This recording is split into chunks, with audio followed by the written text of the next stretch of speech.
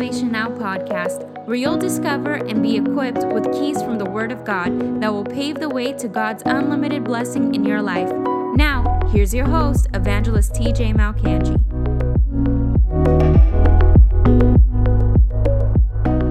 Leonard Ravenhill, who was a great man of God, passed away in the 90s, I believe it was. He said that people sing about the coming of the Lord. They preach on the coming of the Lord. There's people that can quote the verses on the coming of the Lord. They sing it in their songs, but they don't live in light of the coming of the Lord. So this broadcast is to realign people's spirits to be in alignment with the divine truth that Jesus Christ is coming for his church, so that you can live accordingly, so that you can live in a pursuit of purity, pursuit of purpose, and a pursuit of God's plan for your life. We're not just to be, people always say the term rapture ready. I'm rapture ready. What does rapture ready mean? Rapture ready does not mean I go to church on Sunday. Rapture ready, it does not mean I warm up a church pew every Sunday. I have my specific seat that I have reserved in church and the people know me there. That's not what rapture ready is. Rapture ready isn't just,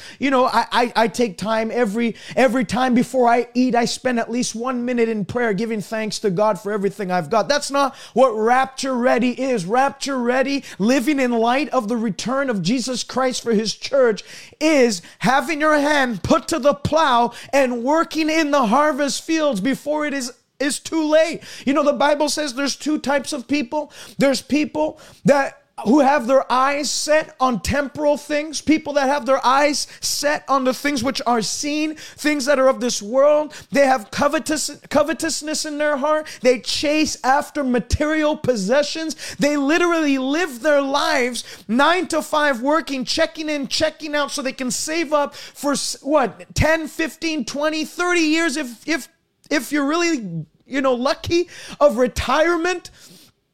All for that, after everything is said and done, we all end up, you cannot take a U-Haul to the grave. Everybody that I've seen buried in my lifetime, they were buried with a suit on, with a dress on, with their hands folded and in the ground. And that was the end of it. But there is a day where we're going to be, the Bible says, the dead in Christ will rise first. And we who are alive and remain on the earth will be caught up to meet the Lord in the air. And the Bible says, when that happens, we will be like him, for we will see him as he is. And 1 John chapter 3 says, therefore, knowing these things, what manner of lives ought we to live?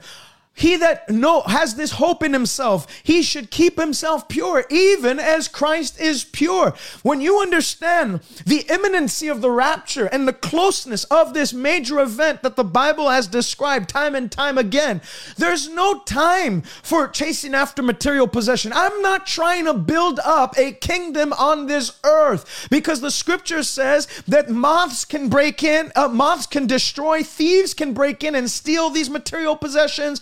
But there is a treasure that you can store up for yourself. There is a treasure that you can store up for yourself in heaven, where moth does not break in, moth does not destroy, and thieves do not break in and steal. The Bible says there's going to be a day where the fire of God is going to test the works that we have accumulated on this earth, and it'll test the quality of work. There's some people that they're building in wood, they're building in straw, they're building in hay, all temporal things, and the fire's going to burn it up. And the scripture says, this is not even talking about the unbelievers. It's not even talking about people that don't know Christ. It's talking about people that are in the church, that they've kept their eyes on this earth. They've not acted as pilgrims passing through, but they have established themselves in this world. As such, their works will be burnt up by fire, yet they themselves will be saved, not so as through fire. But the Bible talks about a second class of people, and those are the ones who have built in gold, built in silver, built in precious stone. Those people, the Bible says, will receive a reward. There is a day of reward that is coming. There is a day of recompense. There is a day where the Bible says, Paul said it this way, In the future, there is laid up for me a crown of righteousness, which the Lord will give to all those that love his appearing. I don't know about you, but given the time and the signs of the times and the things that have transpired in the last 18 months, I am more than ready and more than looking forward to the rapture of the church of Jesus Christ. The Bible says we are to hasten, looking for and hastening the coming of the Lord Jesus Christ. I know that his return is near, but I'm not just going to sit on my blessed assurance and wait for that day. I'm going to be the servant. I'm going to be the steward. And I know that the grace of God has drawn you to this broadcast because you're just like me. You want to be the one who has his hand put to the plow and is running in the direction of God, doing the work of God, accomplishing exploits for God, so that we work while it is yet day, for night comes when no man can work. And when that day comes, we're going to be the ones that hear the words from God the Father. Well done, good and faithful servant.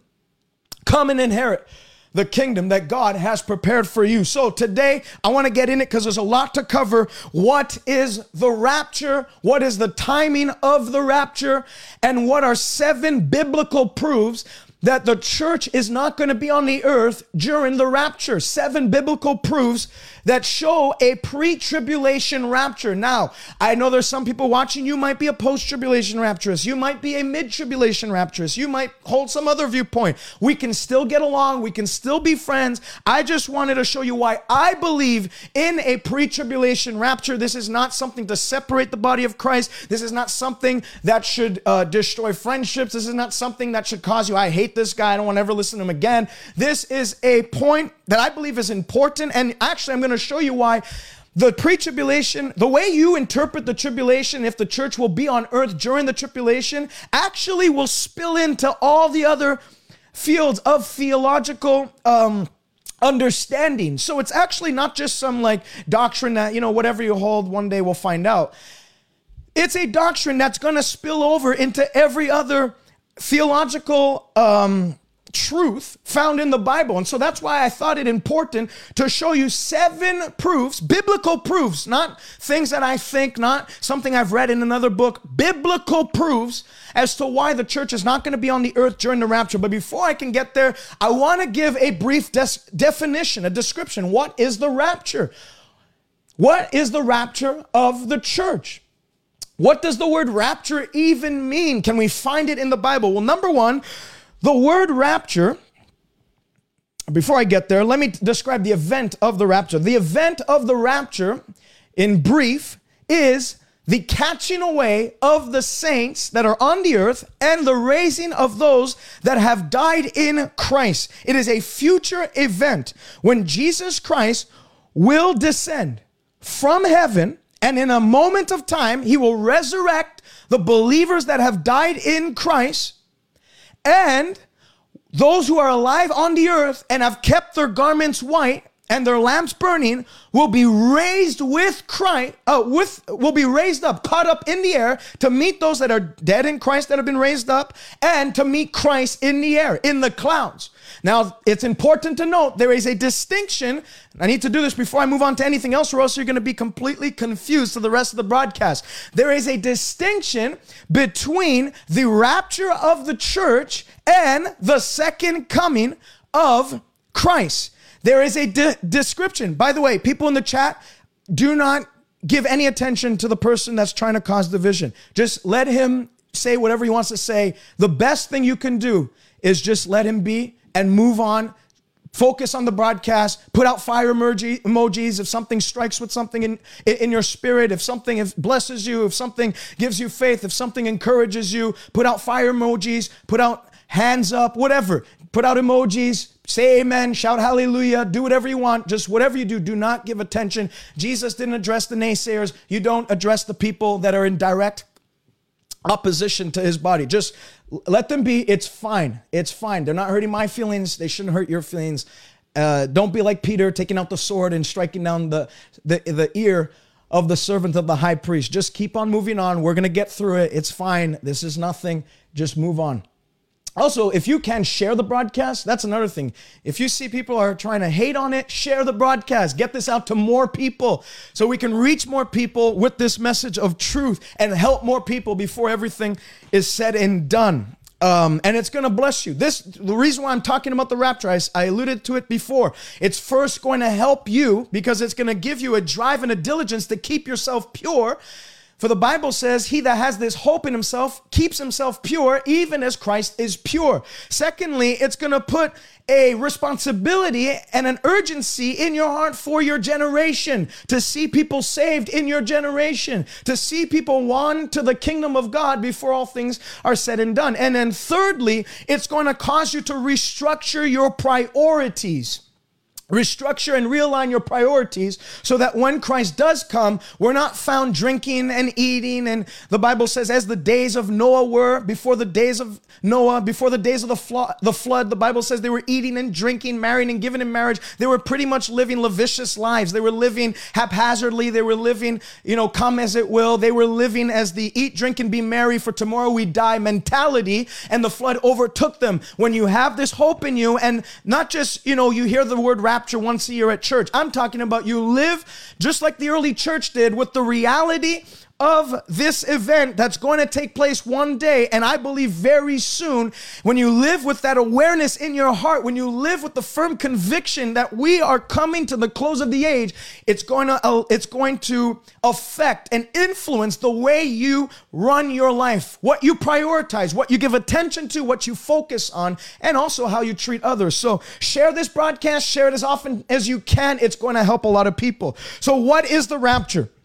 It is a future event when Jesus Christ will descend from heaven, and in a moment of time, the Bible says in the twinkling of an eye, the dead in Christ will rise, and then we who are alive will be caught up, raptured up to meet the Lord in the air, and so shall we be always. We're going to be in this glorious presence from that moment onward forever, for all eternity. So the key points is the rapture, number one, is a future event. It's not something that has happened, and we're in the Great Tribulation right now. It is a future event. Number two, the rapture is Jesus descending from heaven.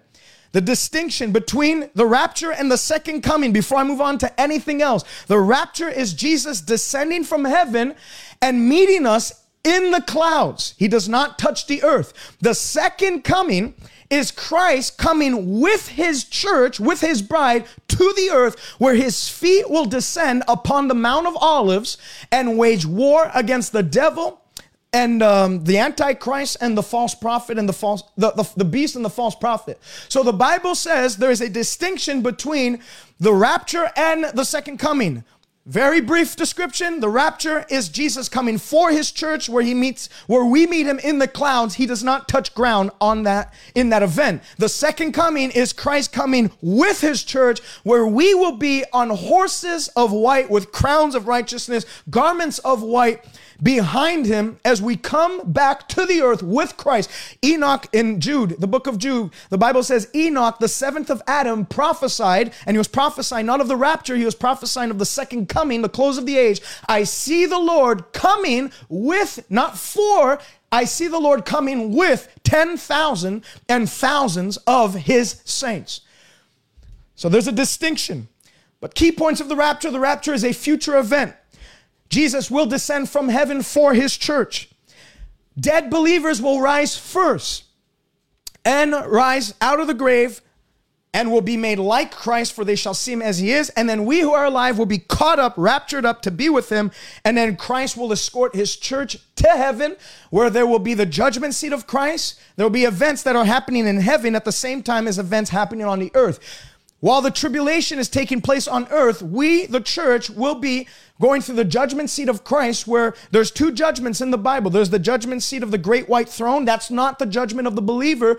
There is a judgment seat of Christ. That is the judgment of the believer, where we will be judged by Christ based on what we have done, how we've lived, what we did with the gospel message, how we shared it, That we didn't just sit on it, just like the parable of the talents, the 5 talents that was given to one man. He went and made 5 more talents. Well done, good and faithful servant. Enter in. The other one had 2 talents. Well done, good and faithful servant. So we're going to be judged based on what we did. Did we multiply the fruit that Christ put in us? Did we increase? Did we share this message of the gospel of Jesus Christ to make it known as much as we could? We can't influence whether people accept it or not, but we can share this message. We're going to be judged for that. And then there's the marriage supper of the Lamb, which will happen at the end of the 7 years. The reality of the rapture is in the scriptures. I'm going to read first and foremost Philippians chapter 3. So where do we get this rapture from? What is this rapture? I mean, did someone just come up with it? Because that's the problem a lot of people have with the rapture. They think that in the 1830s, a guy named J.N. Darby came up with this doctrine of the pre-tribulation rapture that the early church didn't believe in, apparently. The church fathers from the early period of Christianity till the 1800s did not believe in it.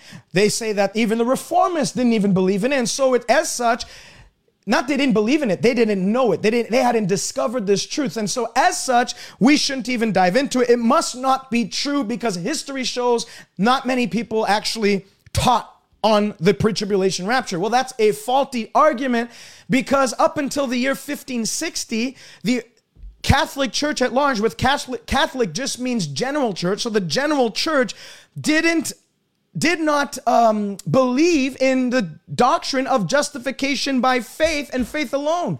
So for many years, up until the 1500s, when Martin Luther nailed the 95 Theses to the door and he reformed the Christian faith, called them the Protestants, the ones who believed in justification by faith and faith alone, that you're not saved by works, you are saved by grace through faith. It is not your work, it is the work of God, lest any man should boast.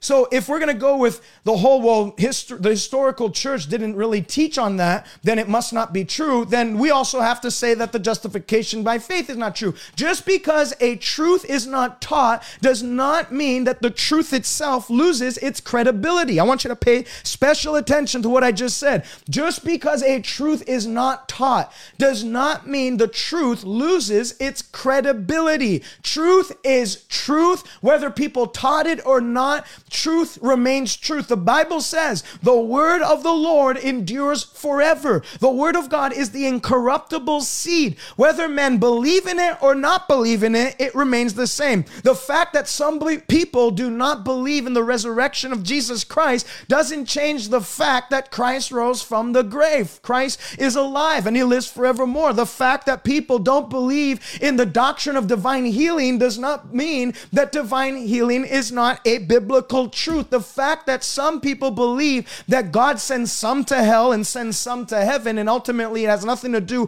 with what we decide, it's what God decides, does not mean that that's a true doctrine. Just because someone teaches something doesn't make it truth, and just because someone doesn't teach something does not make it untrue. We have to go to the scripture. We have to not make experience or our own understanding, our directive in life for truth. We have to make the scriptures. We have to look to the Holy Bible and make it the ultimate and the authority for truth in our life if we're going to live lives that please God.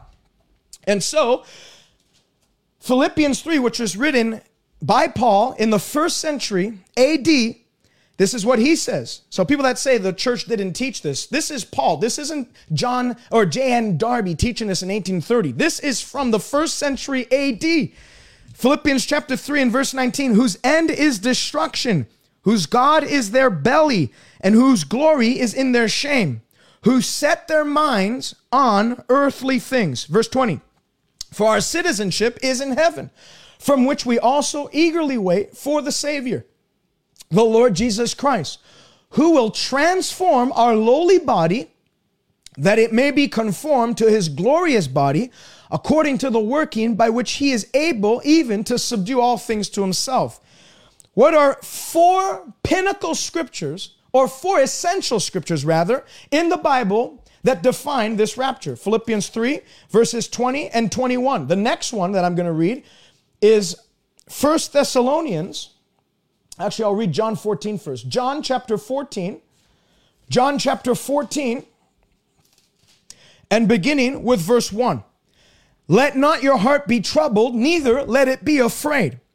You believe in God, believe also in me. In my Father's house are many mansions. If it were not so, I would have told you. But I'm going to prepare a place for you. And if I go and prepare a place for you, I will come again. And key note in this scripture, and I will receive you to myself. We said it before. The rapture is Christ receiving his bride. The second coming is Christ coming back with his bride. This is a scripture defining or describing the event called the rapture. I will come again and receive you to myself, that where I am, you may be also. 1 Corinthians chapter 15, another key scripture that describes the rapture of the church. 1 Corinthians chapter 15 and verse 50. Now this I say, brethren, that flesh and blood cannot inherit the kingdom of God, nor does corruption inherit incorruption.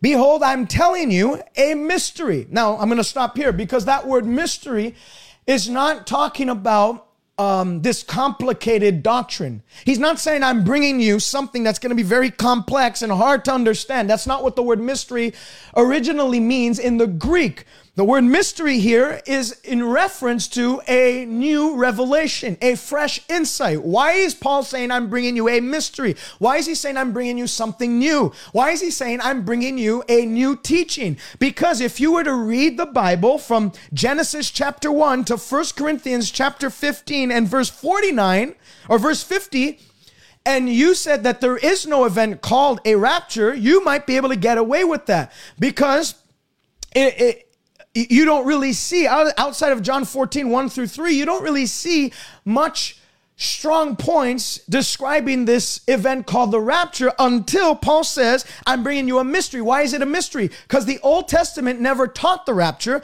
The Old Testament, which was to the Jewish people, taught the second coming.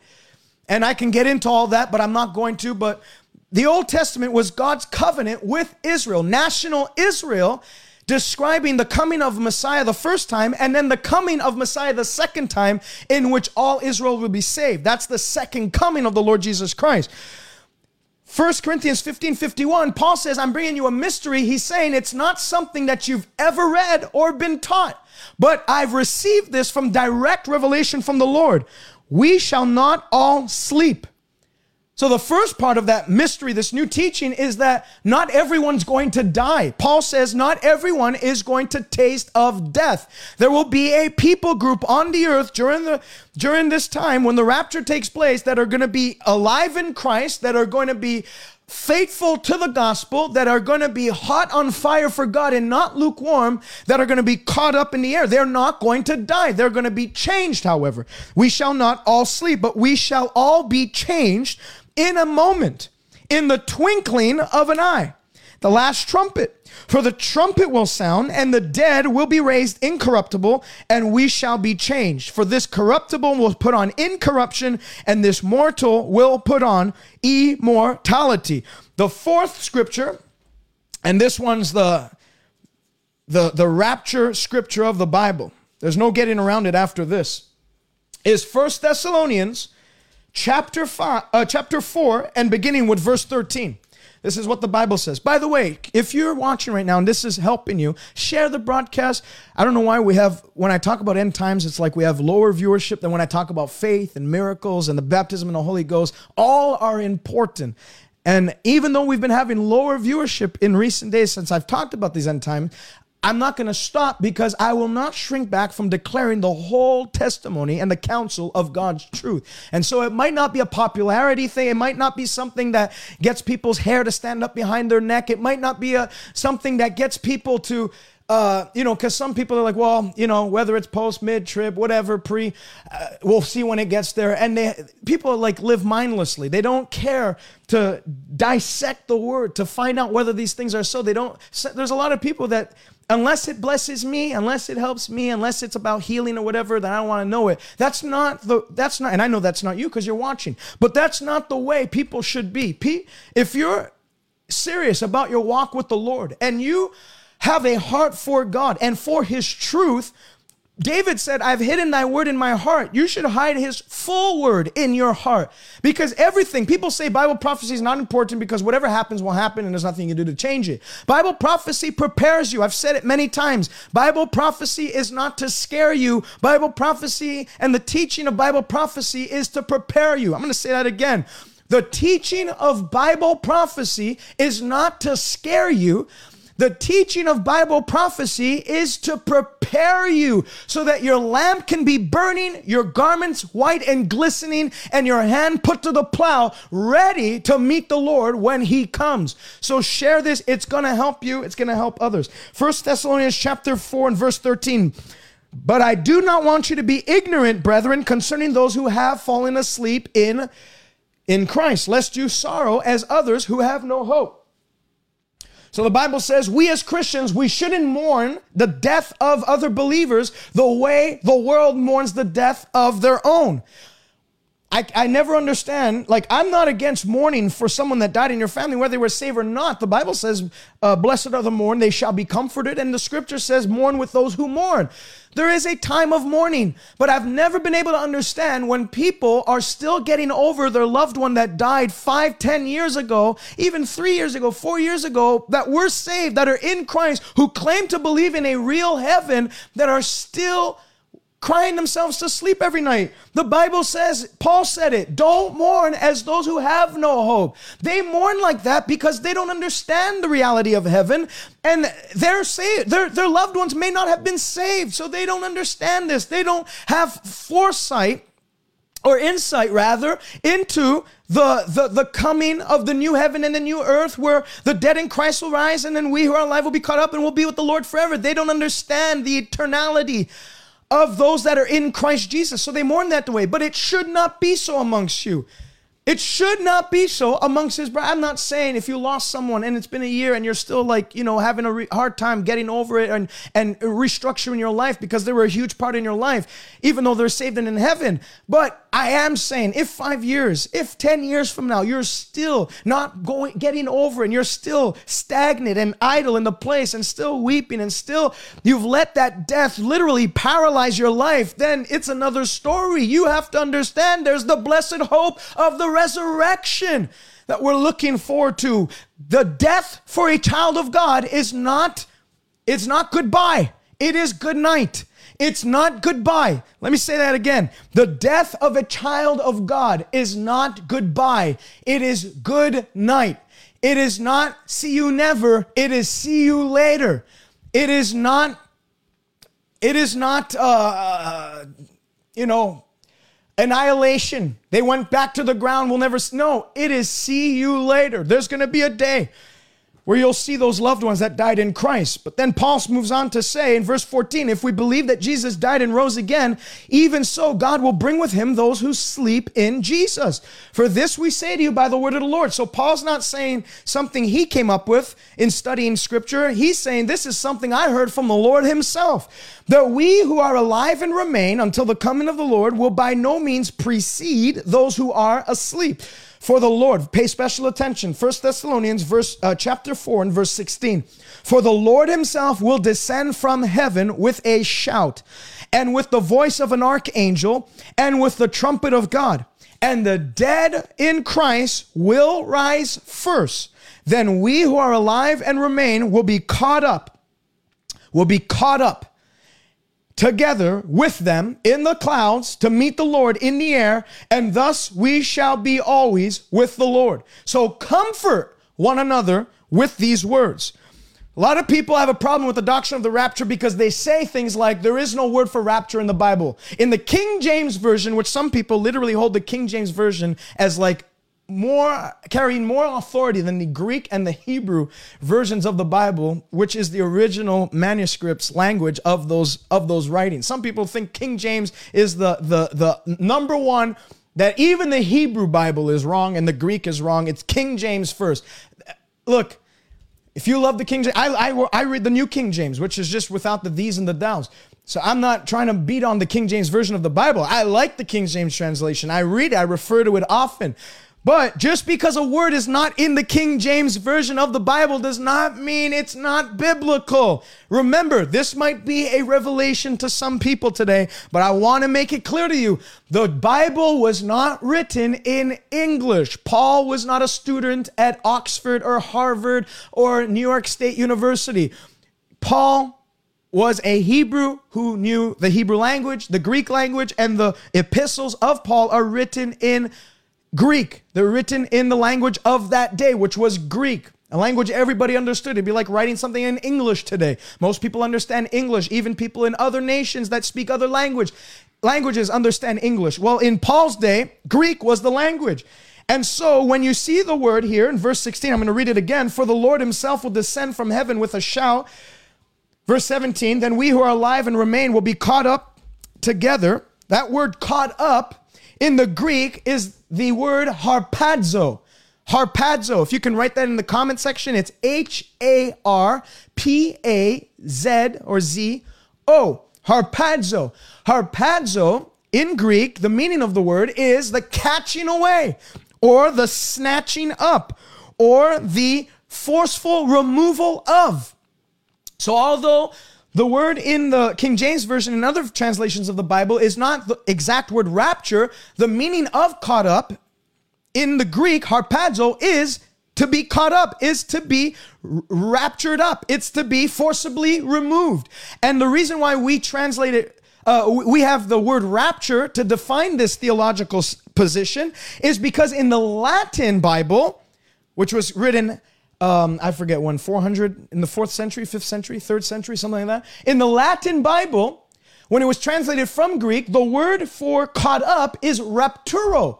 So the Latin word for rapture is rapturo, or caught up is rapturo. That's where we get the word rapture from. So people that say there's no word for rapture in the Bible, so I'm going to throw it out, it doesn't even mean anything to me. That's, well, let's use that same state of mind, that same mentality towards the word Trinity, because there's no Trinity in the Bible.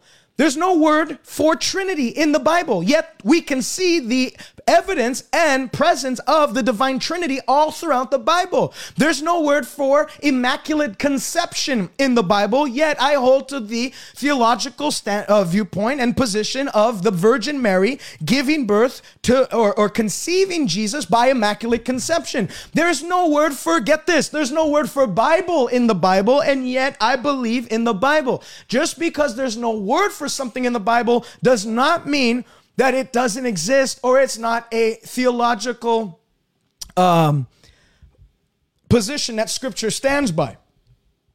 Could easily call it, if you don't like the word rapture and you want to call it something else, call it the catching away of the saints. Call it the doctrine of the catching away or the snatching away or the doctrine of translation. There's other people that call it that. Whatever you want. It doesn't matter what you want to call it. The fact remains the same. From those 4 scriptures, the rapture is a biblical event that will transpire. Now, to prove even furthermore that there is a rapture that's going to happen and the reality of this catching away, there are actually 5 other raptures in the Bible. There are 5 other raptures in the Bible. Some of you you've never heard that before. Well, I want to go through the 5 raptures of the Bible. And I think there's 2 others, but I don't have them written down. So for the sake of time, I'm going to do 5 raptures of the Bible. 5 times where somebody, an individual, was caught up or snatched up into heaven. Number 1, Enoch. That was the first rapture in the Bible. The first catching away. What do we read? Genesis chapter 5 and verse 24. This is what the Bible says. Genesis 5:24. And Enoch walked with God, and he was not, for God took him. He snatched him up. He raptured him. Hebrews chapter 11 and verse 5, I believe it is. Enoch by faith walked with God, and he did not see death, for God took him. For he had this testimony when he was on the earth that he pleased God. The first rapture found in the Bible is the rapture of Enoch. The second one is 2 Kings chapter 2 and verse 11. Elijah did not die a natural death, just like Enoch did not die a natural death. They were taken up. They never tasted of death. 2 Kings chapter 2 and verse 11. This is what the Bible says. And then it happened as they continued on, Elijah and Elisha, and they were talking, that suddenly a chariot of fire appeared with horses of fire and separated the two of them. And Elijah went up, snatched up, caught up by a whirlwind into heaven. And Elisha saw it, and he cried out, my father, the chariot of Israel and its horsemen. So he saw him no more. He took up his own clothes and tore them into two pieces. So the Bible says Elijah was caught up by a chariot of fire and a whirlwind from heaven so that he did not die a natural death of natural causes. God took him up. The third rapture of the Bible is Jesus was raptured. Acts chapter 1. Acts chapter 1 and verse 11. Listen to this. Acts chapter 1, verse 11. Let's start with verse 9. Now, when he was speaking these things, while they watched him, he was taken up, snatched up, caught up, and a cloud received him out of their sight. And while they looked steadfastly towards heaven as he went up, behold, two men stood by them in white apparel, who also said to them, these were angels, saying to the disciples of Christ as they watched him go, men of Galilee, why do you stand here gazing up into heaven? This same Jesus who was taken up, caught up, snatched up, rapturo, from you into heaven will so come in like manner as you saw him go into heaven. Jesus was, after he rose from the dead, 40 days later, the Bible says he remained with the disciples for 40 days. By many infallible proofs, he was proving himself to be alive after his resurrection. But on that 40th day, 10 days before the Pentecost, the day of Pentecost, the Bible says he was caught up into heaven and a cloud received him out of his sight, out of their sight. The fourth rapture of the Bible is in 2 Corinthians chapter 12. Paul was raptured. Now, I'm not saying Paul didn't die. Paul eventually died, but the Bible describes a translation that occurred in his lifetime while he was obviously in some intense time of prayer. He was in some intense time of prayer. He was obviously giving himself over to perhaps prayer and fasting. The Bible says, it is doubtless not profitable for me to boast, but I will come to visions and revelations of the Lord. I know a man, and if you read any theological book from pretty much any, even Catholic, Presbyterian, Pentecostal, whatever, they all agree on this, that Paul is speaking of his own self. He's not talking about some other dude that he knew. He's talking about his own self. Paul says, I know a man in Christ who 14 years ago, whether in the body or out of the body, I don't even know. God knows such a one was caught up to the third heaven. He was translated. He was taken. Paul said it was so real to me. I don't even know if it was my spirit that was caught up or if my physical body was taken up to heaven. I don't even know. I don't even want to get into it. It was too complex for me to understand. But I do know one thing. I was caught up. I was raptured up. And he repeats it again. I know such a man, whether in the body or out of the body. I don't know. God knows how he was caught up into where? Paradise. And he heard inexpressible words which is not lawful for men to utter. That's Paul's translation. The fourth rapture of the Bible. The fifth rapture of the Bible that I have written down is in Revelation chapter 4. Revelation chapter 4 and verse 1. This is John on the island of Patmos. The Bible says that he was in the Spirit on the Lord's day and he saw the Lord, whose eyes were like a flame of fire, whose hair is white as wool, and he started to tell him certain things that he told John and instructed John to write in a book. Now, chapter 1 through 3, Jesus is talking to the churches, messages given to the churches, but chapter 4, verse 1 starts with this. After these things, what's after these things? What is these things? He's talking about the church age. I looked up and behold, standing open in heaven was a door, a portal in the original Greek. A portal was open in heaven, and the first voice which I heard was like a trumpet speaking with me, saying, come up, and I'll show you things which must take place after this. And I'll get into it afterwards, but that's what I believe to be not only John being raptured up into heaven in his vision that he was seeing, which I've included in the 5 raptures of the Bible, but I believe that to be the exact moment where the church clothed in the true church, not just the professing church, because there's many people who profess to know Christ, but the book of Titus says in works they deny him, being abominable and unruly and evil in everything that they do. So I'm not talking about the professing church. Jesus says there's people that profess Christ, but they're lukewarm, and Jesus said, I'll vomit them out of my mouth. I'm talking about the true church, the church that is faithful, the church that does not love its life even unto death, the church that has overcome being born again, not someone who calls himself a Christian because he goes to church, not somebody who identifies as himself as a Christian when the government census forms come out and he checks out the box that says Christian. I'm not talking about the guy that has a membership at a church and as such identifies himself as a Christian. I'm talking about the genuine church of the Lord Jesus Christ, the ones that have been redeemed by the blood, who have turned from sin, have denied themselves, have picked up their cross, and are following Christ even to the end, enduring to the end. That's where I believe that rapture will take place. There are 5 major views of the timing of the rapture. I entitled this broadcast today, The Timing of the Rapture. And what are the 5 major views? The number one view, or viewpoint number 1, is the pre-tribulation rapture. This is the view that the rapture is going to take place before the day of God's wrath that shall come on the earth.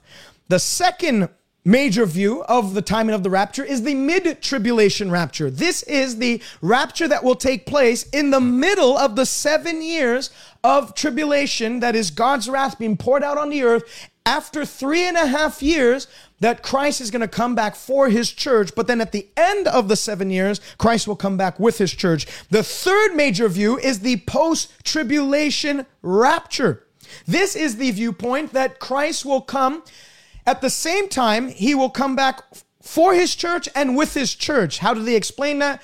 That when the trumpet is sound, Christ is going to meet the church in the air, and in the air, somehow this is where the doctrine is faulty in, because there is a time span between, and noted in scripture, between the rapture and the second coming.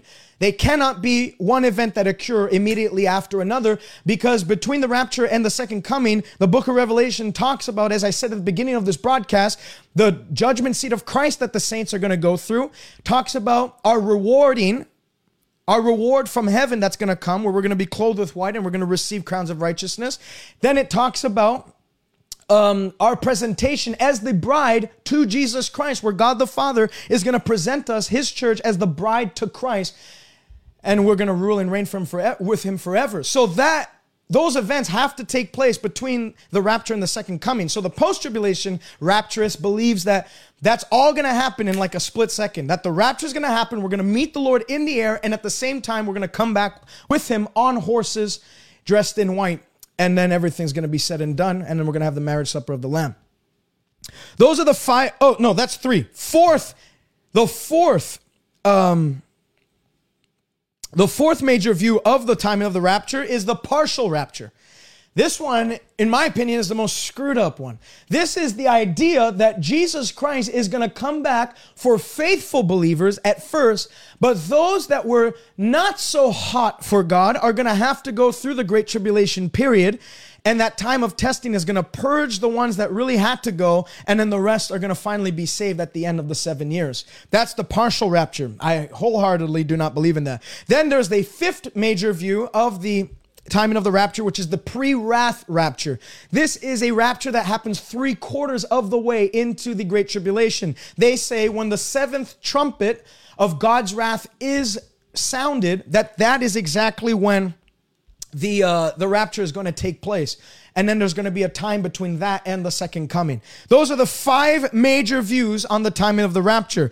Now here, and I'm going to get in it, 7 biblical proofs why I believe in a pre-tribulation rapture. And as I said before, if you don't hold to this viewpoint, you can still listen, be informed. You know, it's a brilliant mind that stays open-minded and at least hears the other side. It's a man or a woman that is insecure in their own beliefs that can't even hear the other side. I don't just study my viewpoint, I study other people's viewpoints. When I talk about and I preach on healing, the reason why I can preach so strong on healing is because I've studied the people that don't believe in divine healing. I study the people that don't believe God still does miracles. I study the people that have totally thrown the baby out with the bathwater. I've studied all their objections. I've studied their arguments. And then I've looked at the word of God, and I've looked at others who believe in healing, and I've made my own decision on what I will believe. That's why I have weight when I preach on healing. Well, the same way you can have weight when you preach on a pre-tribulation rapture by studying what other people believe, and then why you believe what you believe based on the scriptures. So why I believe in a pre-tribulation rapture. Number one. And any one of these points, in my opinion, is enough, but I'm going to go through 7 just to drill it in you today. Number one, there is no mention of the church after Revelation chapter 4 and verse 1. Revelation chapter 2, 3, you see, to the angel of the church, to the angel of the church of Ephesus, to the angel of the church of Smyrna, to the angel of the church of Pergamon, to the angel of the church of Philadelphia, to the angel of the church of Laodicea. You see, Jesus is addressing the church, his bride on the earth. He's correcting them, he's diagnosing them, he's realigning them, he is informing them, he is exhorting them, he is encouraging them, he is strengthening them. You see that repeated very often from Revelation 1 to the end of Revelation chapter 3 and verse 22. He who has ears to hear, let him hear what the Spirit is saying to who? To the churches. Revelation chapter 4 verse 1 begins with John seeing a portal open in heaven and a voice saying, come up here. The moment he hears that voice say, come up here, he's immediately translated into heaven, and he says, I now saw a throne set in heaven, and one sat on the throne. And he who sat on the throne was like a jasper and sardius stone in appearance. And there was a rainbow around the throne in appearance like an emerald. Around the throne were 24 thrones. And on the thrones I saw 24 elders, which I'm going to talk about the elders further on in this broadcast. Very important to know who the elders are in the book of Revelation. And they had crowns of gold on their heads, and from the throne proceeded lightnings, thunderings, and voices. 7 lamps of fire were burning before the throne of God, which are the 7 spirits of God. And you hear many songs that they're chanting. The cherubim are the 4 living creatures are singing, holy, holy, holy, Lord God Almighty. The 24 elders fall down singing, worthy is the Lamb or the Lord to receive glory and honor and power. You created all things. And you hear all these songs that heaven is composing at this very time in history. But I want to make it clear, from Revelation chapter 4 and verse 1 to Revelation chapter 22 and verse 16, the word ecclesia, church, is not mentioned at all. The Great Tribulation begins in Revelation chapter 6 and continues to Revelation chapter 19. From Revelation 6 to 19, you don't see the word church at all. You only see God's wrath being poured out. You see these bowls of God's wrath. You see the trumpets sounded and these awful, terrible things happening during the Great Tribulation. You see the seals being opened by the Lamb, which is also a demonstration of, or the infliction of the wrath of God on the earth, where people are dying 1/3 of the earth in one day. Great earthquakes causing the sun to be covered, the sun turning to red, the moon turning, or the sun turning to black and the moon turning to red, and these unprecedented events transpiring throughout these 7 years from Revelation chapter 6 to 19. In it all, you don't see one mention of the church. Well, if you study prophecy throughout all scripture, even when God was prophesying difficult times for Israel, he always said, I'm going to leave a remnant in the land. And then he showed a plan for that remnant. He would always express his plan for the remnant. He would always declare and make evident his plan for the redeemed on the earth, even though they were going to go through these things. But the Bible says very clearly there's not even one mention. If the church was still on the earth during that time, don't you think Jesus would have taken time to at least bring up a plan of action for the church? Don't you think there would be some sort of indication that God would say, I've got your back at least? Or, if the tribulation is the time of God's wrath and we've not been appointed unto wrath, don't you think that there would be some sort of covenant protection that's demonstrated throughout this time, that there'd be a scripture that at least says, but upon the righteous, they're going to be exempt, or upon my righteous ones, they're not going to have to have this, not a dog. Just like when God was prophesying through Moses, all these plagues that were going to come on Egypt, he always made a plan for Israel. He said, but unto you, not a dog will bark its mouth. But unto you, darkness will not touch you. Light will prevail in Goshen.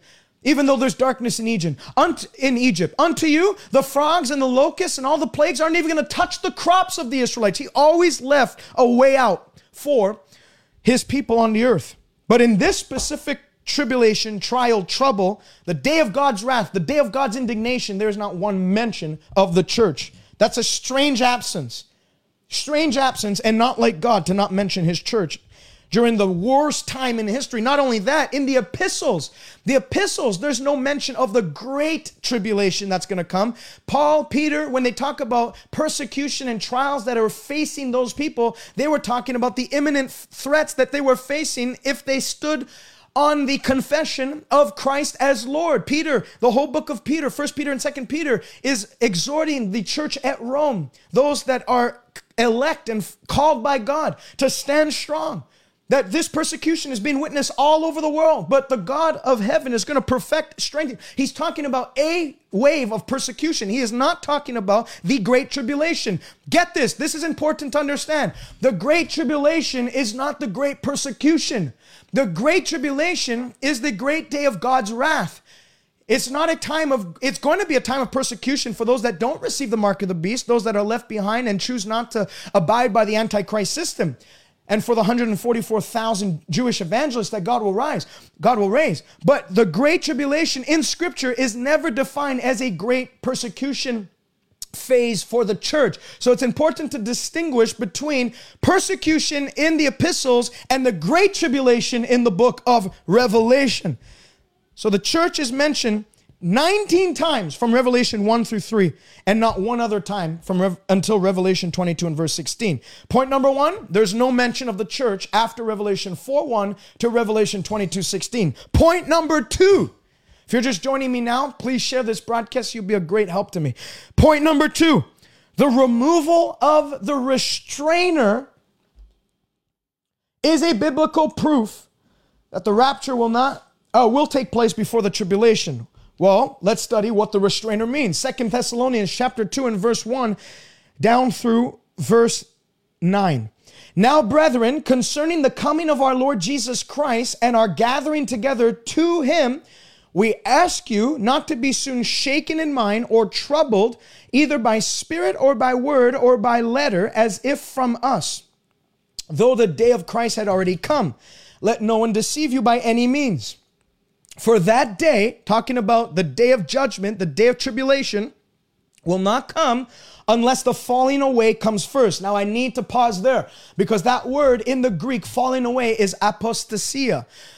Apostasia is where we get the word apostasy, which the word in Greek means the departure from. When Paul is talking to Timothy and he says in the last days there's going to be a departure from the faith, he uses the word apostasia. Now, the original Greek states this, the apostasia of pistis, which is faith. So Paul is making it very clear that the departure in the last days, the departure that he's speaking of to Timothy, one of the signs of the last days is a departure from the faith, apostasia pistis. The word apostasia does not always refer to a departure from the faith. The word apostasia signifies a departure in general. So when Paul's talking to the Thessalonian church here, and he says that the day will not come until the apostasia comes first. He's not saying the apostasia pistis, the departure from the faith. He is saying the departure. And many theologians have concluded that this apostasia, this departure, is referring to the departure of the saints from planet Earth, the rapture of the church. That's why it's beneficial to know Greek. I don't know Greek, but I read people that do know Greek. And the man of sin is revealed, the Antichrist, the son of perdition, who opposes and exalts himself above all that is called God or that is worshiped, and he sits as God in the temple of God, showing himself that he is God. Do you not remember when I was with you, how I told you these things? And now you know what is restraining, that when he may be revealed, and now you know what is restrained, that he may be revealed in his own time. Verse 7, pay special attention to verse 7. And the mystery of lawlessness is already at work. Only he, capital H, who now restrains will do so until he is taken out of the way. Then the lawless one will be revealed, whom the Lord will consume with the breath of his mouth and destroy with the brightness of his coming. So the Bible says that the Great Tribulation era, the period of 7 years of God's wrath, will not come until the departure of the saints takes place. And he that restrains is taken out of the way. Who is the restrainer of 2 Thessalonians chapter 2? The Bible makes it amply clear that there is someone preventing the purpose of Satan from coming to a culmination of evil on the earth. There is a force on the earth that is a hindering force to the manifestation and the full-fledged pouring out of satanic evil and destruction on the earth. Who is the he of 2 Thessalonians chapter 2? The Bible makes that clear. First and foremost, it cannot be government, human government. Because the Bible says even throughout the Antichrist rule, there's going to be human government. So it's not human government.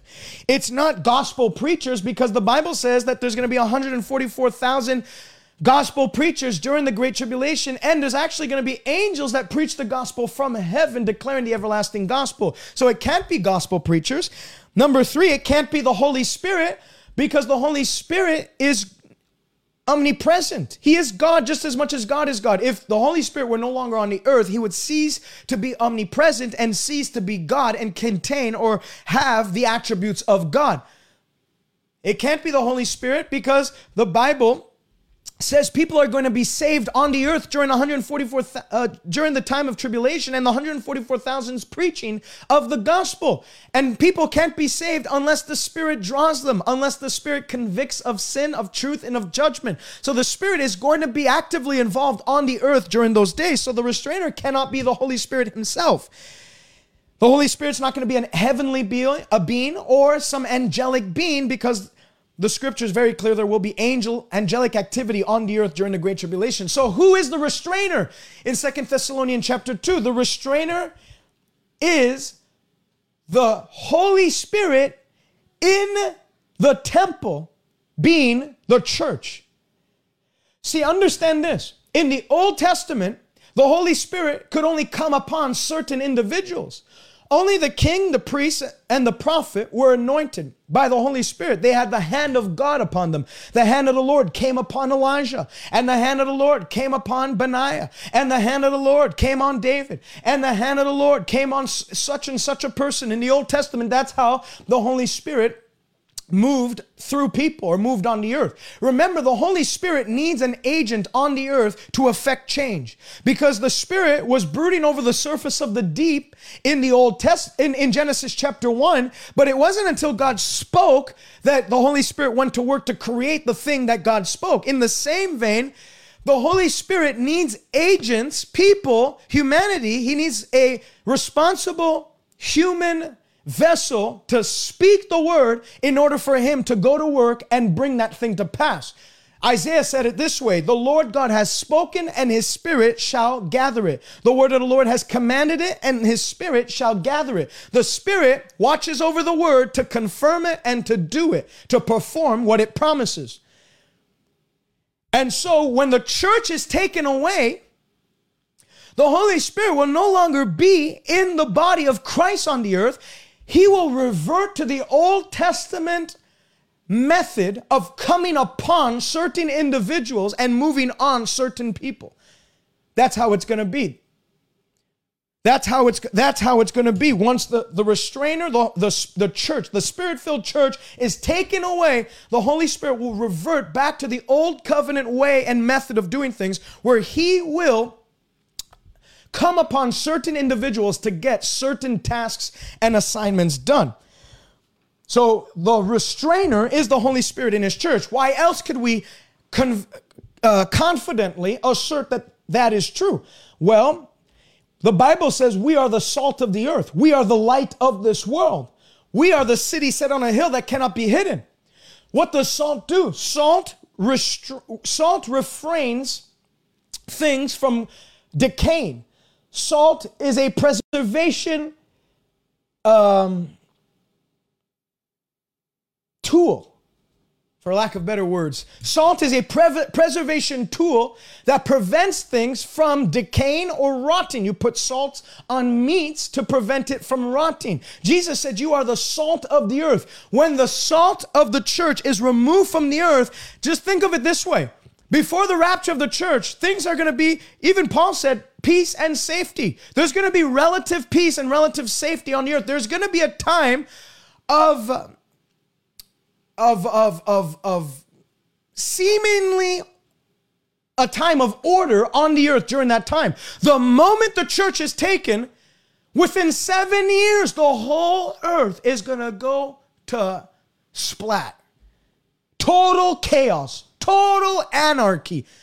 The moment the salt, the preserving agent on the earth, is removed, the restraining force being the church, the Holy Spirit infused church, it's not going to take but 7 years for everything to degrade to a lost, anarchy-filled, deprived society on a whole, such as has not been witnessed even since the days of Noah and the days of Lot. So we're holding back this blast of evil that the Bible prophesies will come on the earth during the Antichrist's reign. Another reason why I believe the church to be the restraining force, the Holy Spirit infused church to be the restraining force, is Matthew 16:18 is very clear to say, Jesus said, he gave a prophecy concerning his church. He said, I'm going to build my church and the gates of hell will never prevail against it. Well, we have a promise from Jesus in that very scripture that the gates of Hades, the gates of hell, hell is Hades, will not prevail against the church of the living God. One of the horsemen of the apocalypse during the time of the Great Tribulation is called death. The scripture says, him that sat on this pale green horse is called death, and behind him Hades follows. And there is given power over the entire earth to kill a fourth of those that dwell on the earth by sword, by pestilence, by famine, and by the wild beasts of the earth. So the scripture says Hades will have authority over the entire population of the earth to kill by sword, by pestilence, by famine, and by wild beasts of the earth. Jesus already said the gates of Hades will not prevail against his church. Well, if the church is still on the earth during the Great Tribulation period, how is it that this being called Hades that is following the horse and the horseman called hell, the pale green horse and the horseman called hell that rides him, how is it that this being called Hades is prevailing over not a select few people, over all the population of the earth? It doesn't make sense. You cannot you can't balance the two truths. You can't ignore one and focus on the other. You have to come and take both into play. If Jesus said Hades will never prevail against his church, and in the apocalypse or in the 7 years of tribulation, there's going to be a being called Hades that's going to prevail over the entire population of the earth, then either Jesus was a liar or the church is not going to be on the earth during that time. Another reason why I believe that the Spirit-filled church is the restraining force on the earth that needs to be removed before the Great Tribulation can come and the Antichrist can manifest himself is my basic understanding of dominion. This one's going to be your favorite one. If you're watching, pay attention and share the broadcast before I get into this. This one is going to be your favorite one. because it's going to encourage you to live in authority today, and it'll give you a better understanding why the church is not going to go through the tribulation period. Basic understanding of our dominion through Christ and our authority as believers of Christ on the earth disallows me from ever holding to a mid or post-tribulation rapture. Why do I say that? Because the scripture says very clearly, when the man of lawlessness is revealed, the Antichrist comes to light, he's going to execute authority over all that dwell on the face of the earth. I'm blood bought. I'm redeemed. I have been connected with Christ. He is the head. I am the body. For the church to have to subject to the authority and dominion of the Antichrist throughout these 7 years of tribulation, that would mean that not only the church has to subject itself, the head being Christ would have to surrender his dominion over the devil, over the Antichrist, and for a time of 7 years, place himself subject to the rule and the reign of this beast that will come out of the sea. You cannot, anybody that has any understanding of the scripture cannot come to that conclusion. That's an impossibility. That's an unthinkable and heretical doctrine. My basic understanding of the dominion of Christ and the dominion of the believer connected to Christ does not allow me to hold to a mid or post-tribulation rapture. Because the Bible says Jesus told his people, I give you power and authority over what? Over unclean spirits. I give you power and authority over unclean spirits and over all the power of the devil. And nothing shall by any means harm you. If you are the pinky toe of the body of Christ, you have power over all the power of the devil, and the Bible says you are seated with Christ in heavenly places far above principalities, far above Satan, far above the Antichrist, far above any demon, and he has no ability or any power to dominate you. We have power to dominate the devil on the earth.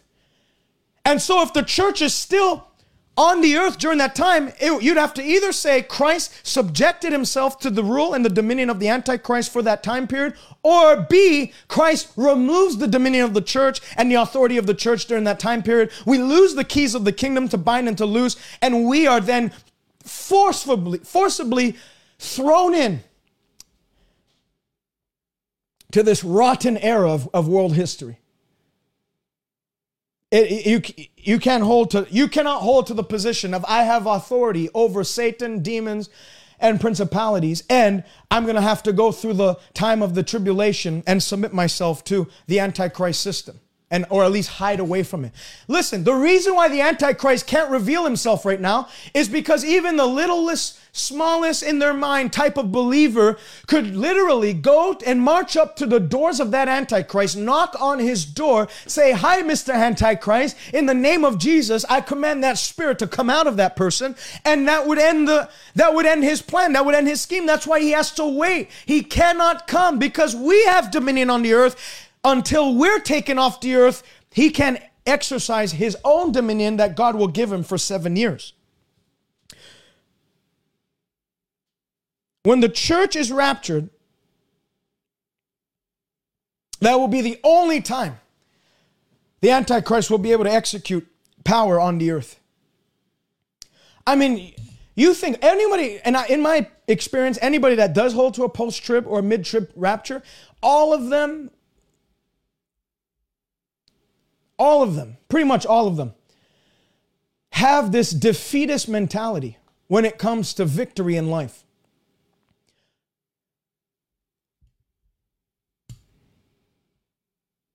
That's why I said this doctrine of pre-tribulation rapture, it overspills. It floods every other doctrine that you hold to in the Bible. Because you can't hold to the doctrine that you're going to go through the great tribulation and also hold to the doctrine that you have authority over demons. You can't. You have to forfeit one or the other. You'll have to believe that either the church is going to lose its authority on the earth or that Christ himself, because remember, we are joined with Christ. It's the mystery of redemption. Christ and his body are one. We are one with Christ, joined to the Lord, one spirit with him. So if the body's going to subject itself to the rule of the Antichrist, the head also has to bow. It's not going to work. It's not going to work. And so people that do hold to a mid or post-tribulation rapture, a lot of the times that theology spills into every other theology, and they oftentimes are defeatist in their mentality. Never have victory. Constantly running away from the devil. Remember, there's 3 types of Christians on the earth. There's those that whine about the devil constantly. Never know what to do with him. Constantly running away from him. Constantly hiding under their bed from him. Constantly trying to avoid and ignore his presence. In fear. Live in fear of the devil. Number 2, there's people that constantly think they have to war against the devil. I'm just battling demons, battling devils. Devil's on my back this week. So they don't ignore the reality of the devil. They believe that they will have victory over the devil, but they don't have any understanding of their immediate authority over the devil, and as such, they're constantly wrestling. When Paul said, understand this, when Paul said we wrestle not against flesh and blood, but against principalities and forces of darkness in heavenly places, he wasn't saying that it's an even fight. He wasn't saying we're always going to be wrestling as in like, we're going to sweat, they're going to sweat, we're going to bleed, they're going to bleed, but ultimately one day you're going to come up on top. Paul was saying, while you're on the earth, there's always going to be opposition, but you have power with God because greater is he that lives in you than he that's in the world to cast down these strongholds, to tear down these pillars of darkness, to beat through the forces of darkness and exercise your God-given authority as those that are the head and never the tail, above and never beneath. So the whole we wrestle not against flesh and blood, it'd be like me getting into a ring with Mike Tyson in his prime. Sure, we can deem it a boxing match, but it ain't a competition. In the same vein, because we have an opposition, we have an adversary, the devil, who prowls around like a roaring lion. Because we're in this wrestling ring of life, doesn't mean the competition is equal.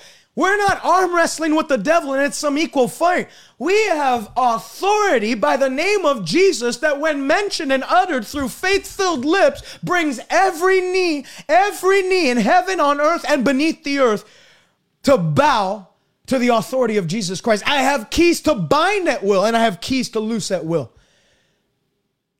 So number 1, people that are constantly scared of the devil and running the other way don't even challenge him. Number 2, those that are constantly battling devils throughout their life and never seem to have the victory. And then number 3, and this is the body of Christians, the category of Christian I hold to, and I know you do as you watch this broadcast, and those are those that understand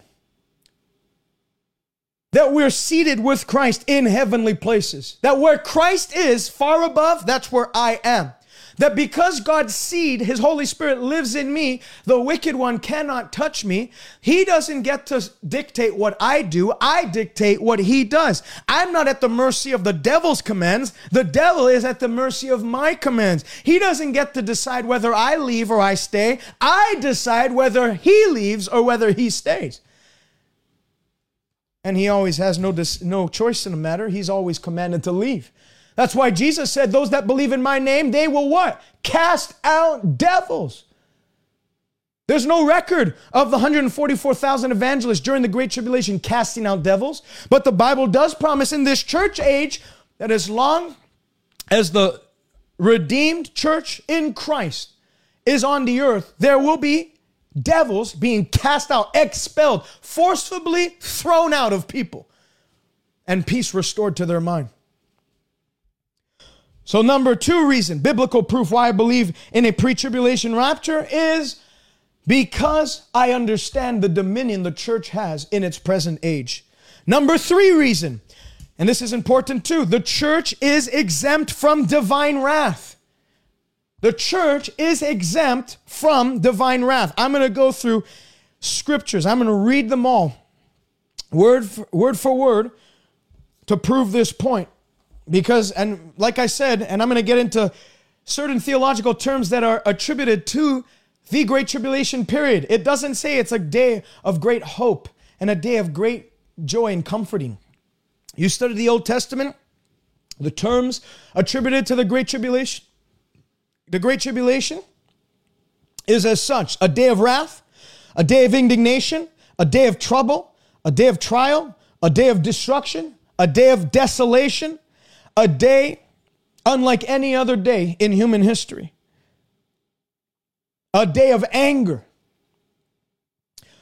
So and everybody understands, everybody, whether you hold mid, post, or pre, everybody can agree that the tribulation period is a day of God's wrath being poured out on the earth. Well, as such, listen to what 1 Thessalonians chapter 5 and verse 9 says.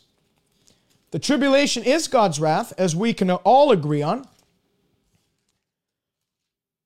1 Thessalonians 5:9 says, "For God did not appoint us to wrath, but to obtain salvation through our Lord Jesus Christ." So comfort one another and edify one another, just as you are doing.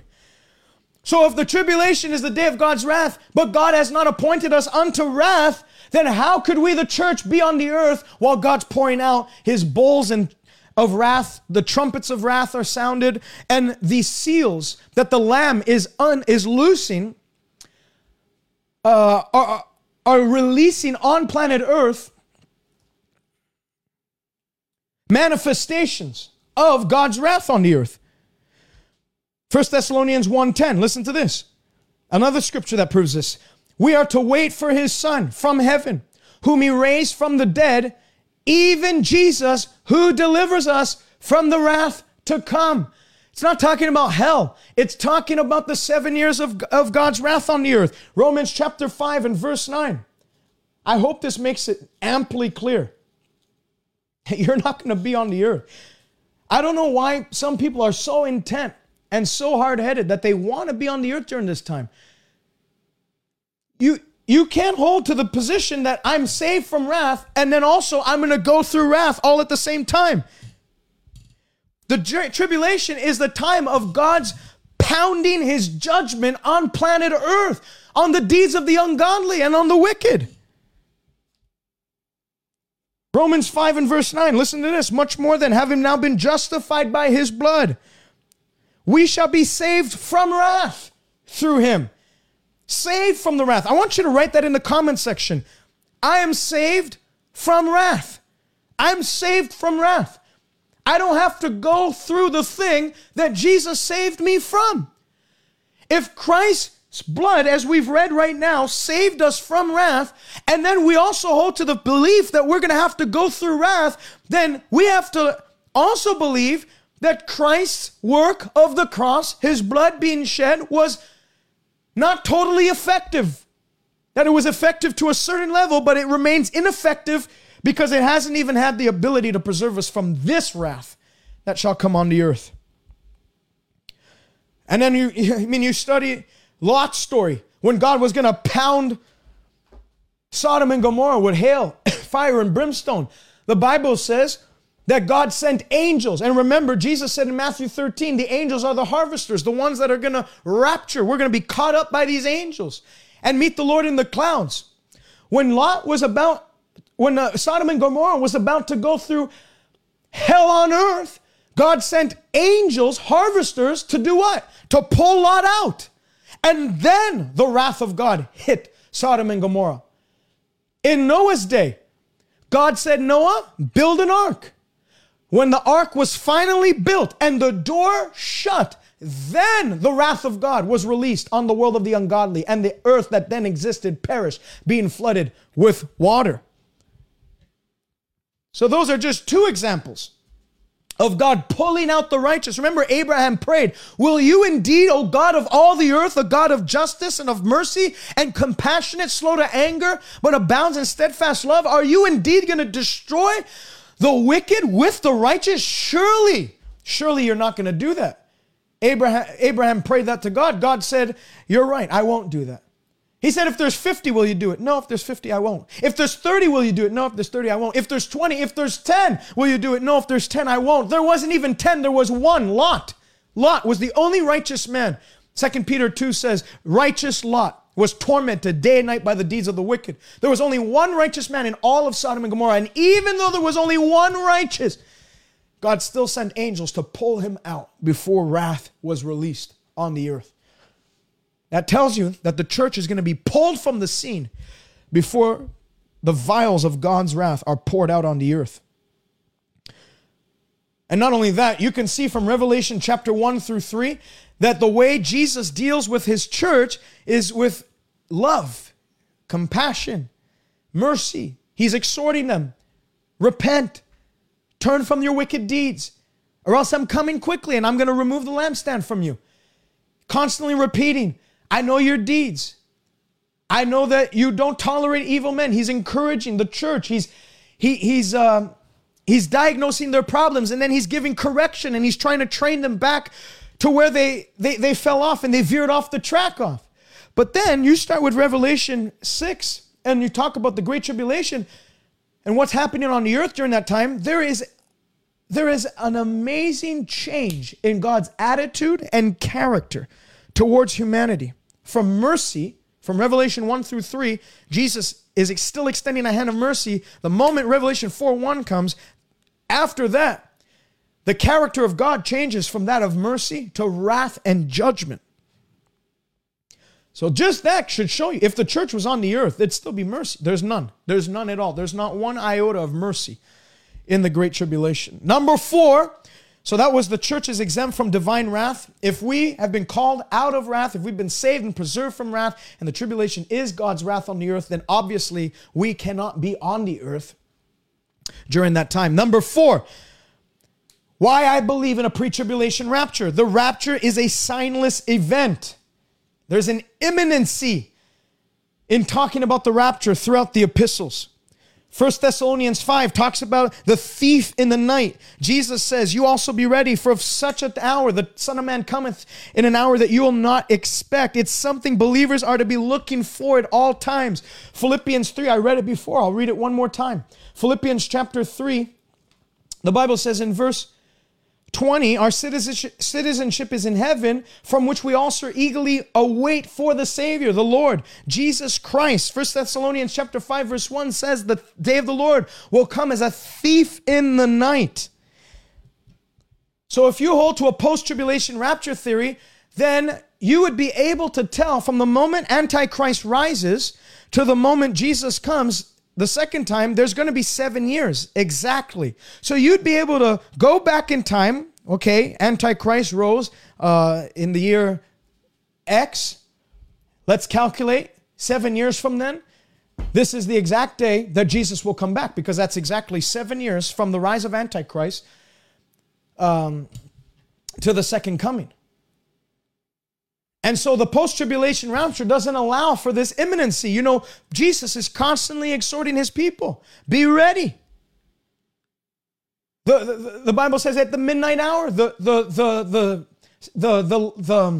call was heard from heaven. A cry came from heaven. Come and meet the bride. Come and meet the bridegroom, for all things are ready. There is this sense of surprise in reference to this coming of the Lord, that we're going to meet the Lord in the clouds. A post-tribulation rapture does not allow for this imminency, and a mid-tribulation rapture does not allow for this imminency. Only a pre-tribulation rapture allows for an imminent, signless coming. See, the second coming has many signs attributed to it. Matthew 24, there's going to be wars, rumors of wars. There's going to be signs in the heavens above. There's going to be war, perplexity amongst nations. There's going to be the war, the waves of the sea roaring and rising. The scripture says there's going to be earthquakes, famines, pestilences in various places. That's talking about Revelation 6 through 19. Those are all signs that you're going to be in the Great Tribulation rapture, the Great Tribulation period.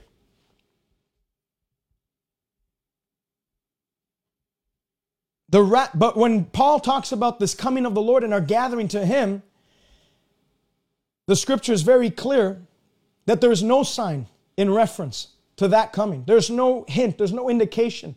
The reason why we use Matthew 24 to show that the rapture is near is because if you see the signs for the second coming already multiplying and increasing on the earth, then we can know that the rapture, which is 7 years before, is that much sooner. Number 5, reason why I believe in a pre-tribulation rapture, is the truth of the rapture is intended to bring joy and hope, not depression. and anxiety. Why do I say that? Well, 1 Thessalonians 4, verse 18, when he talks about the rapture, he finishes off by saying, therefore comfort one another with these words. Now, if Paul was saying, you're about to go through the worst period of human history, a third of the earth is going to die in one day, earthquakes, they're going to separate islands and mountains, the sun's going to be turned to dark, the moon's going to be turned to blood, people are going to die from all kinds of viruses, there's going to be an antichrist that rises that's going to call and demand for your head to be chopped off. You're going to go through the worst period of human history that has ever happened. So comfort one another with these words. Would that be at all comforting? No, you'd have to go on Prozac. The reason why it's a comforting thing to know about the rapture and to believe in this pre-tribulation rapture is because we understand we're not going to have to go through all those things. Telling people they're going to go through and endure the 7 years of horrible, horrible human history doesn't bring comfort. It brings distress.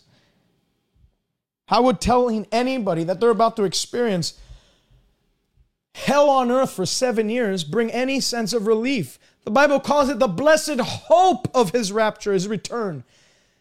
It's a blessed hope, not a crippling hope, a blessed hope. Not only that, Revelation 3, let me read this. I was going to get it before, but let me read this. Revelation chapter 3 and verse 10. Listen to this. Revelation 3:10. Because you've kept my command to persevere, I will keep you from the hour of trial that will come upon the whole world to test those who dwell on the earth. Two things I have to note from this passage. Jesus is saying, because you've kept my command to persevere, I'm going to keep you from the hour of trial. That word keep in the Greek refers to not, I'm going to empower you to go through it, or I'm going to preserve you while you go through it. The word keep in the Greek in this instance is referring to immunity to these things. Escaping from these things. Remember, Luke 21, Jesus is talking about the signs concerning his second coming, but then he turns to the people and he says, pray always that you may be counted worthy to escape the things that are going to come on the earth. So Jesus in Revelation 3:10 is talking about escaping the hour of trial that will come on the whole earth. That word to test those who dwell on the earth. That word dwell in this instant is not referring to a temporary dwelling. You know, the Bible refers to Christians as pilgrims, people who don't see this earth as an eternal dwelling place. We don't see this earth as somewhere where we're going to spend eternity. We don't see this earth as something that we consider our own possession. We're not looking on. The Bible says the deeds of this world and the world thereof is passing away. We're those who do the will of our Father who will endure forever. When the word used here to test those who dwell on the earth, that word dwell is not talking about pilgrims. It's talking about those who have decided to make earth their permanent dwelling place, who have bought into the Antichrist system, who've received the mark of the beast. Jesus says, because you've kept my command to persevere, I'm going to cause you to escape the hour of trial, which will come upon the whole world to those who have chosen the Antichrist system, who have chosen to make earth their home, who have chosen to focus in on their material possessions and have no thought given towards eternity and have no desire. Remember, Jesus said, if these people were of my kingdom, they would defend me. These are not of my kingdom. They are of the world, and the desire of their father they want to do. That's the type of people that will go through this great tribulation. Those who have made earth their home, who give no thought to eternity. Number 6. Why I believe in a pre-tribulation rapture. Number 6, the enthroned elders in Revelation chapter 4. Listen to this. And around the throne were 24 thrones, and on the thrones I saw 24 elders sitting clothed in white robes, and they had crowns of gold on their heads. And from the throne proceeded lightnings, thunderings, and voices. 7 lamps of God burning before the throne, which are the 7 spirits of God. Before the throne there was a sea of glass like crystal, and in the midst of the throne and around the throne were 4 living creatures full of eyes in front and in back.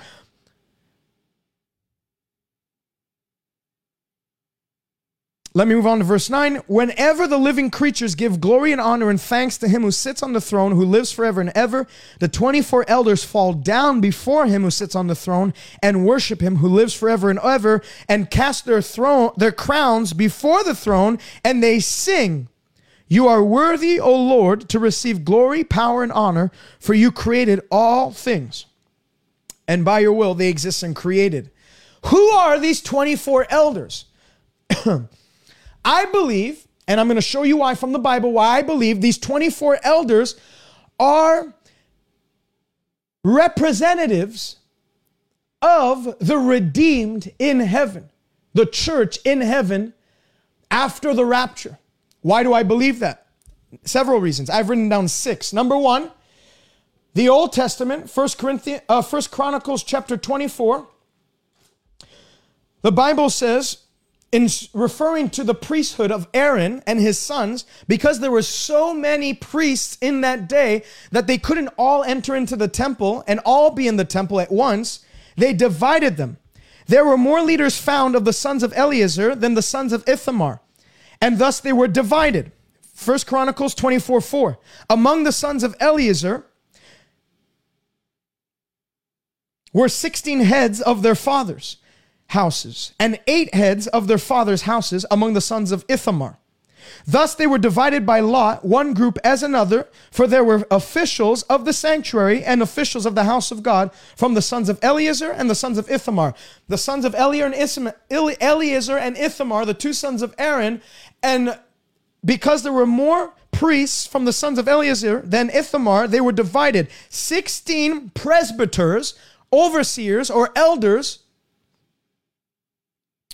were designated to rule or to represent the subgroups of the sons of Eleazar. Then 8 rulers, presbyters, elders were representatives of the 8 under Ithamar.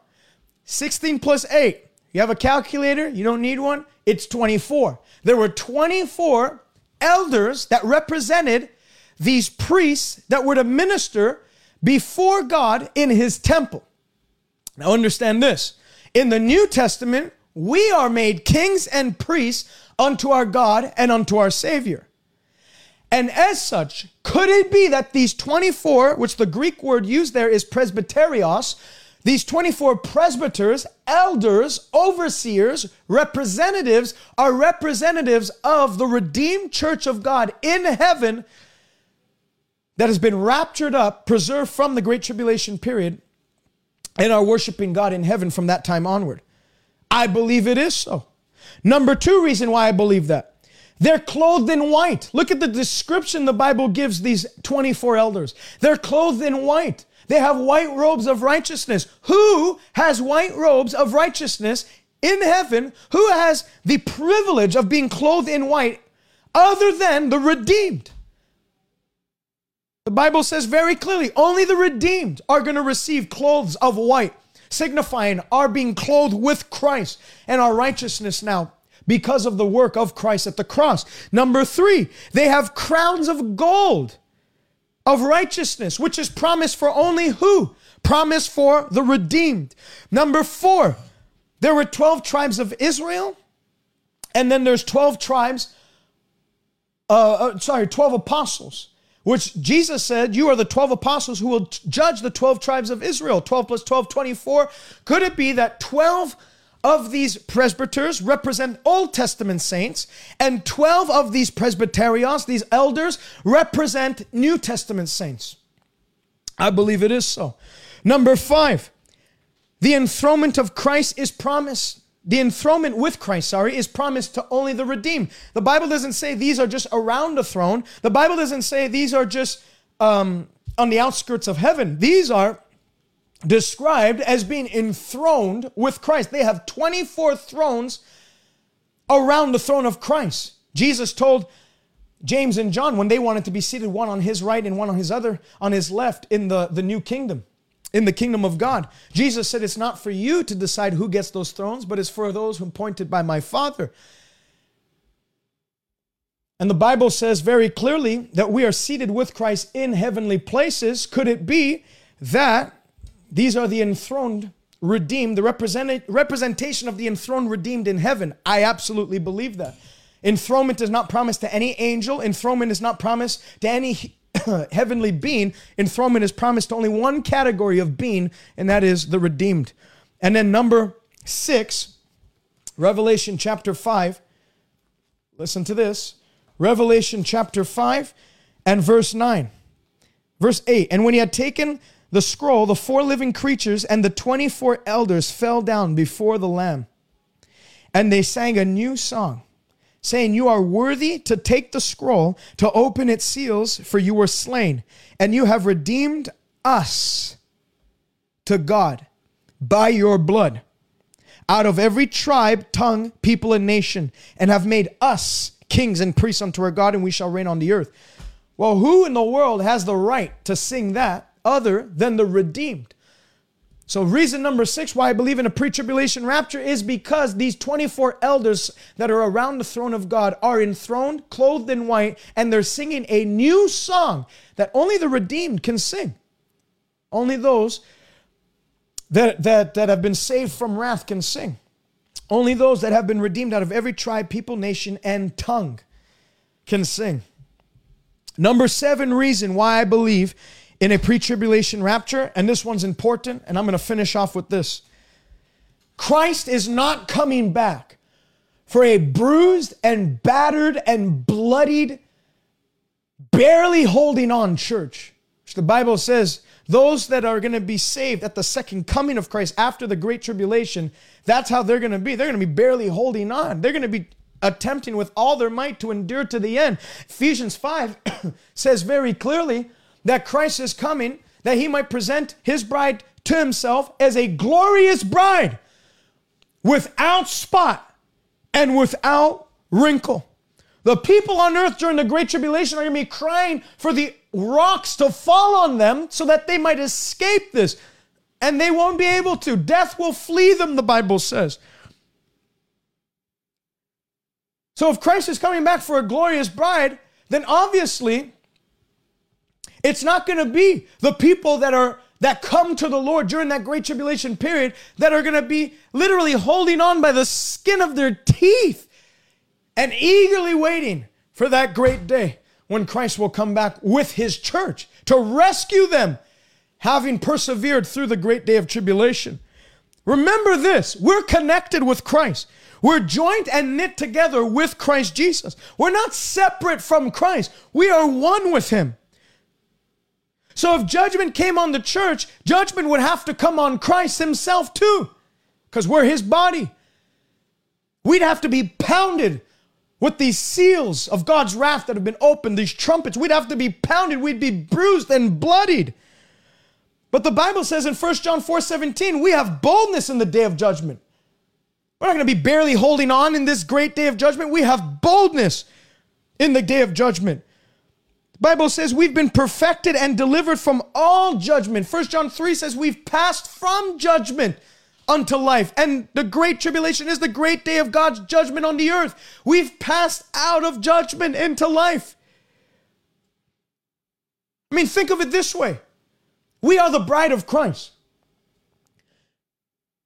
We're going to be presented to Christ as a glorious bride, even in the natural. Which of you, if you were getting married next Saturday, would let your spouse get bruised, raped, beat up, bruised, black eye, slapped around, thrown off a moving train before your wedding day?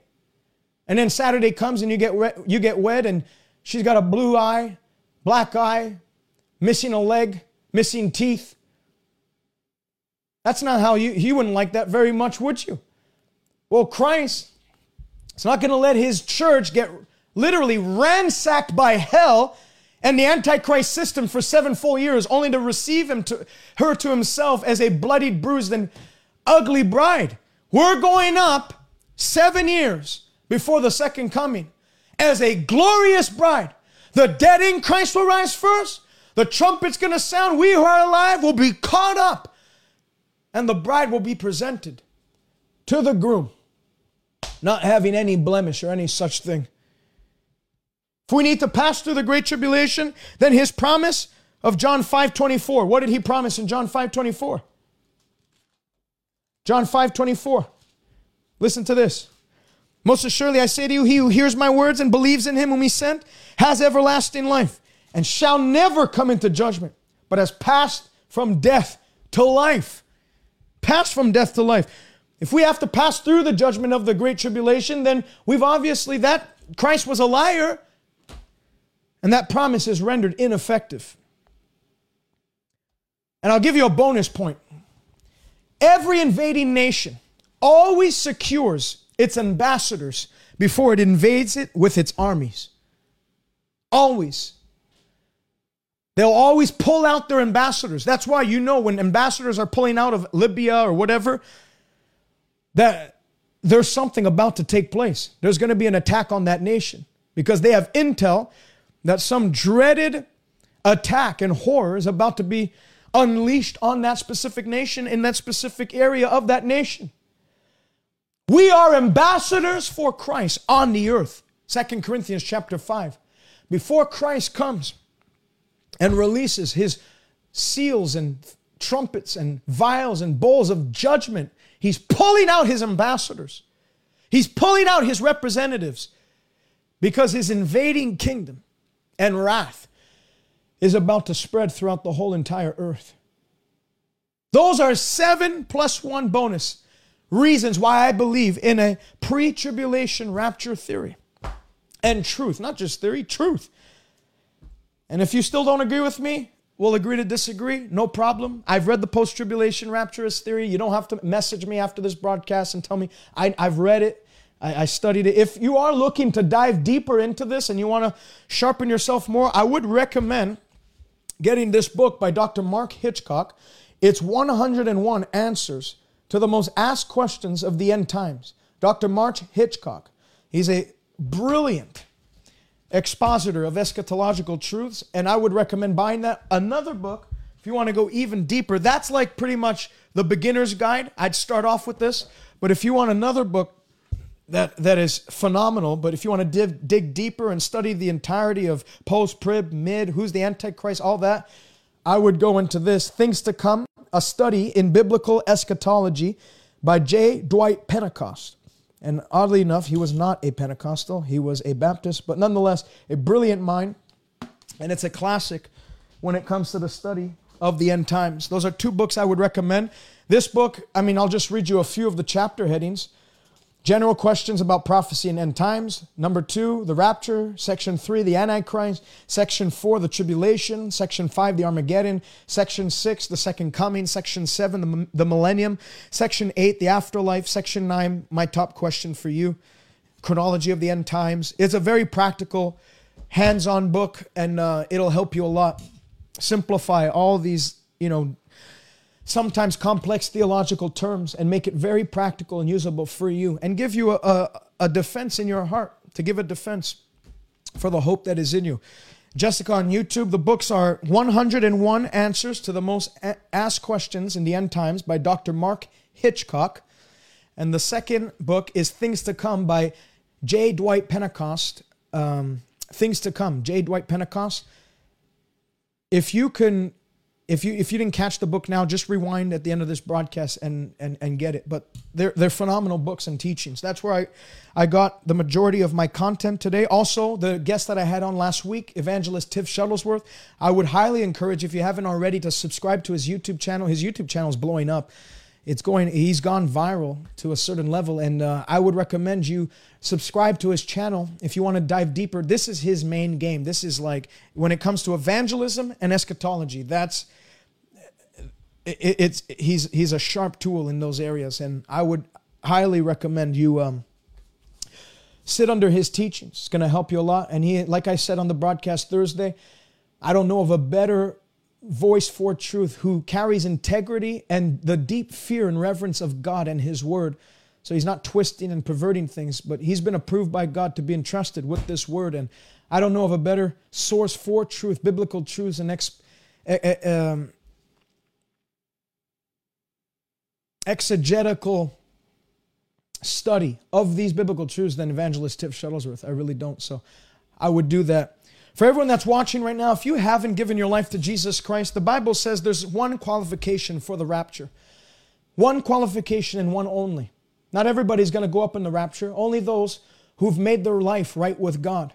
How do you do that? The ball's not in God's court. He's already done everything that he possibly could do to make sure that heaven becomes your home. Jesus said in John 14, I've gone to prepare a place for you, but believe in me, so that when I come again, I will receive you to myself. We are closer than ever. I titled this, What is the Timing of the Rapture? Some of you might have thought I was going to give a day or an hour. No man knows the day or the hour, but we are certainly in the season. The last prophecy that was to be fulfilled before the rapture could take place was the restoration of national Israel, which happened May 14th, 1948. And so we are in, I believe, the last few milliseconds of time where Christ will come for his church, his bride. And then the earth will enter into the worst period of human history, where God's wrath will be poured out on the earth, such as has never been witnessed from the dawn of time, neither will ever be witnessed in any other period after that. But there's a way you can escape the wrath to come. The way to do it is, we've not been appointed, the Bible says, to wrath, but we have been appointed to salvation through our Lord Jesus Christ. Do you know Christ as Lord and Savior? I'm not saying, have you been married to religion? I'm saying, have you been married to Christ? Is your life right in the eyes of God? Have you turned from sin and turned to God? Have you placed your faith in the finished work of Calvary, in that you believe that Christ took upon himself our sin so that we could be released from the debt of sin that was attributed to each and every one of our account, and release and receive freedom from sin and right standing with God as such? If you've not done that, you need to do it right now. Today's the day of salvation. Now's the day to be saved. Get right with God. You're either living in victory over sin, or sin is living in victory over you. Jesus isn't coming back for a bride that's full of sin, a bride that's been washed, purged of sin, cleansed. The only way you can do that is through the blood of Jesus Christ. The Bible says, who can say I've made my life clean? Who can say I'm pure from my sin? Only those that have been washed by the blood. Have you been washed by the blood? I don't mean have you slayed a lamb and put that natural lamb's blood. I'm saying, have you placed your faith in Jesus and received his work for your life so that you can escape the torment and power and kingdom of the devil and darkness and enter into the kingdom of God? If not, today's your day. Pray this with me from the bottom of your heart. Say this with me. Say, Father, in Jesus' name, I come to you. I give you my life. I believe you raised Christ from the dead. I believe that Jesus is my Lord, and I confess him to be my Savior. I will live for you. I'll never turn back. I leave this world behind me. And from today, I'll walk with Christ. I'll talk with Christ. Old things pass away. Everything becomes new. I'll never be the same again. I am saved. My sins are forgiven. Fill me with your Holy Spirit. Make all things new. In Jesus' name, amen. Amen. If you are saved, if you just prayed that prayer first and foremost, I'd love for you to get in contact with me by going to salvationnow.ca. The first link that pops up is I just got saved. Fill out that form. Get it to me. I want to hear from you. And also there's a link at the bottom of the page to a YouTube video. 4 things I would tell every Christian. 4 basic things every Christian must know. Click it. Listen to it. It's going to help you greatly. If you're watching right now and you feel like you're lukewarm, you feel like you're like 1 foot in, 1 foot out, you feel like you need to rededicate, recommit your life to Christ, that you haven't been living in light of his return, the imminent return of Jesus Christ, that even when lightning flashes in the sky, you were like me when I was on my way to hell in a handbasket. You thought, man, did the rapture just happen right now? And you got scared. If you hear a message like this and fear fills your heart, then there's something wrong. When you hear a message like this, joy and hope and faith and comfort and peace should fill your heart. If you don't have that comfort and you're lukewarm, and the Bible says, if you're lukewarm, I'll spit you out of my mouth. You have that ringing in your ears constantly, that you're afraid that you're going to be one of those spit and vomit out of the mouth of Christ because you haven't made your priorities kingdom priorities. I'm not here to beat you down or throw you down or cast you down. I'm here to tell you it's not too late. And I'm going to pray that the fire of God comes on you right now. And like those 5 wise virgins, you're not going to be one who doesn't have enough oil in your lamp. You'll have oil and enough to keep your lamp burning to the end, to be used by God in the time preceding the rapture, to bring in an end-time harvest of souls, to preach this gospel in all the earth before the end comes. In Jesus' name, I pray, Father, for those that have grown weary and fatigued and maybe have dropped the ball. I ask you, reinvigorate them by your Holy Ghost right now. Fill them with a fresh fire. And just like the fire in the Old Testament temple could never go out, let that fire that's ignited on their altar of their heart right now never go out. Baptize them afresh in the fire of God that would keep them pure, keep them persevering, and keep them focused on Him who's the author and perfecter of our faith. In Jesus' name, in the name of Jesus Christ, I thank you, Father, for a refreshing and a fresh infusion of diligence and a drive that Paul had that said, I don't consider my life as any account dear to myself, but from now, I'm going to finish my course with joy.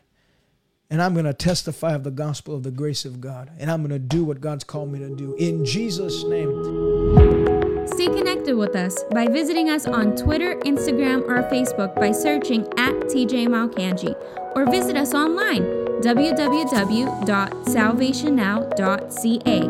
God bless you, and until next time.